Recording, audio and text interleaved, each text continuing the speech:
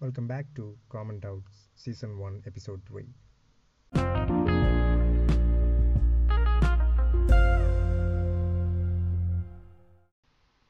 In movies and other television series, I have seen people with head injury or concussion are advised not to go to sleep while they are on their way to hospital.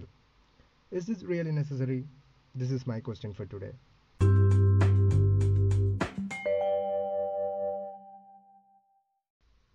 The simple answer is no.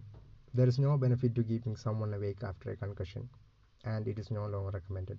In fact, people with a concussion need to sleep to recover. In the days before head CT scanning was widely available, the only way to know if someone had life threatening brain bleeding was to observe him for a decrease in his level of alertness that resulted from blood pressing on vital brain structures. This usually happened within 6 hours of injury.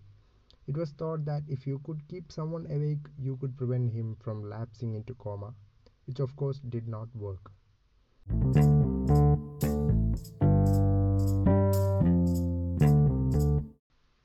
So let's talk about Glasgow Coma Scale or GCS.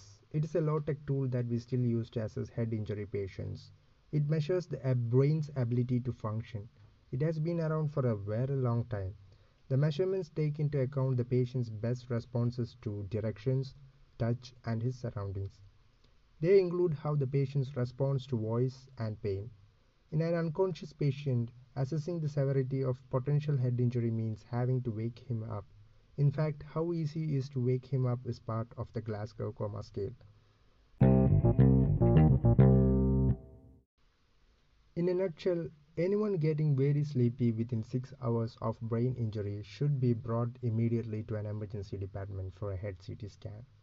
So, guys, this is the answer for my question. Thank you for listening, and I'll see you in my next episode. Bye.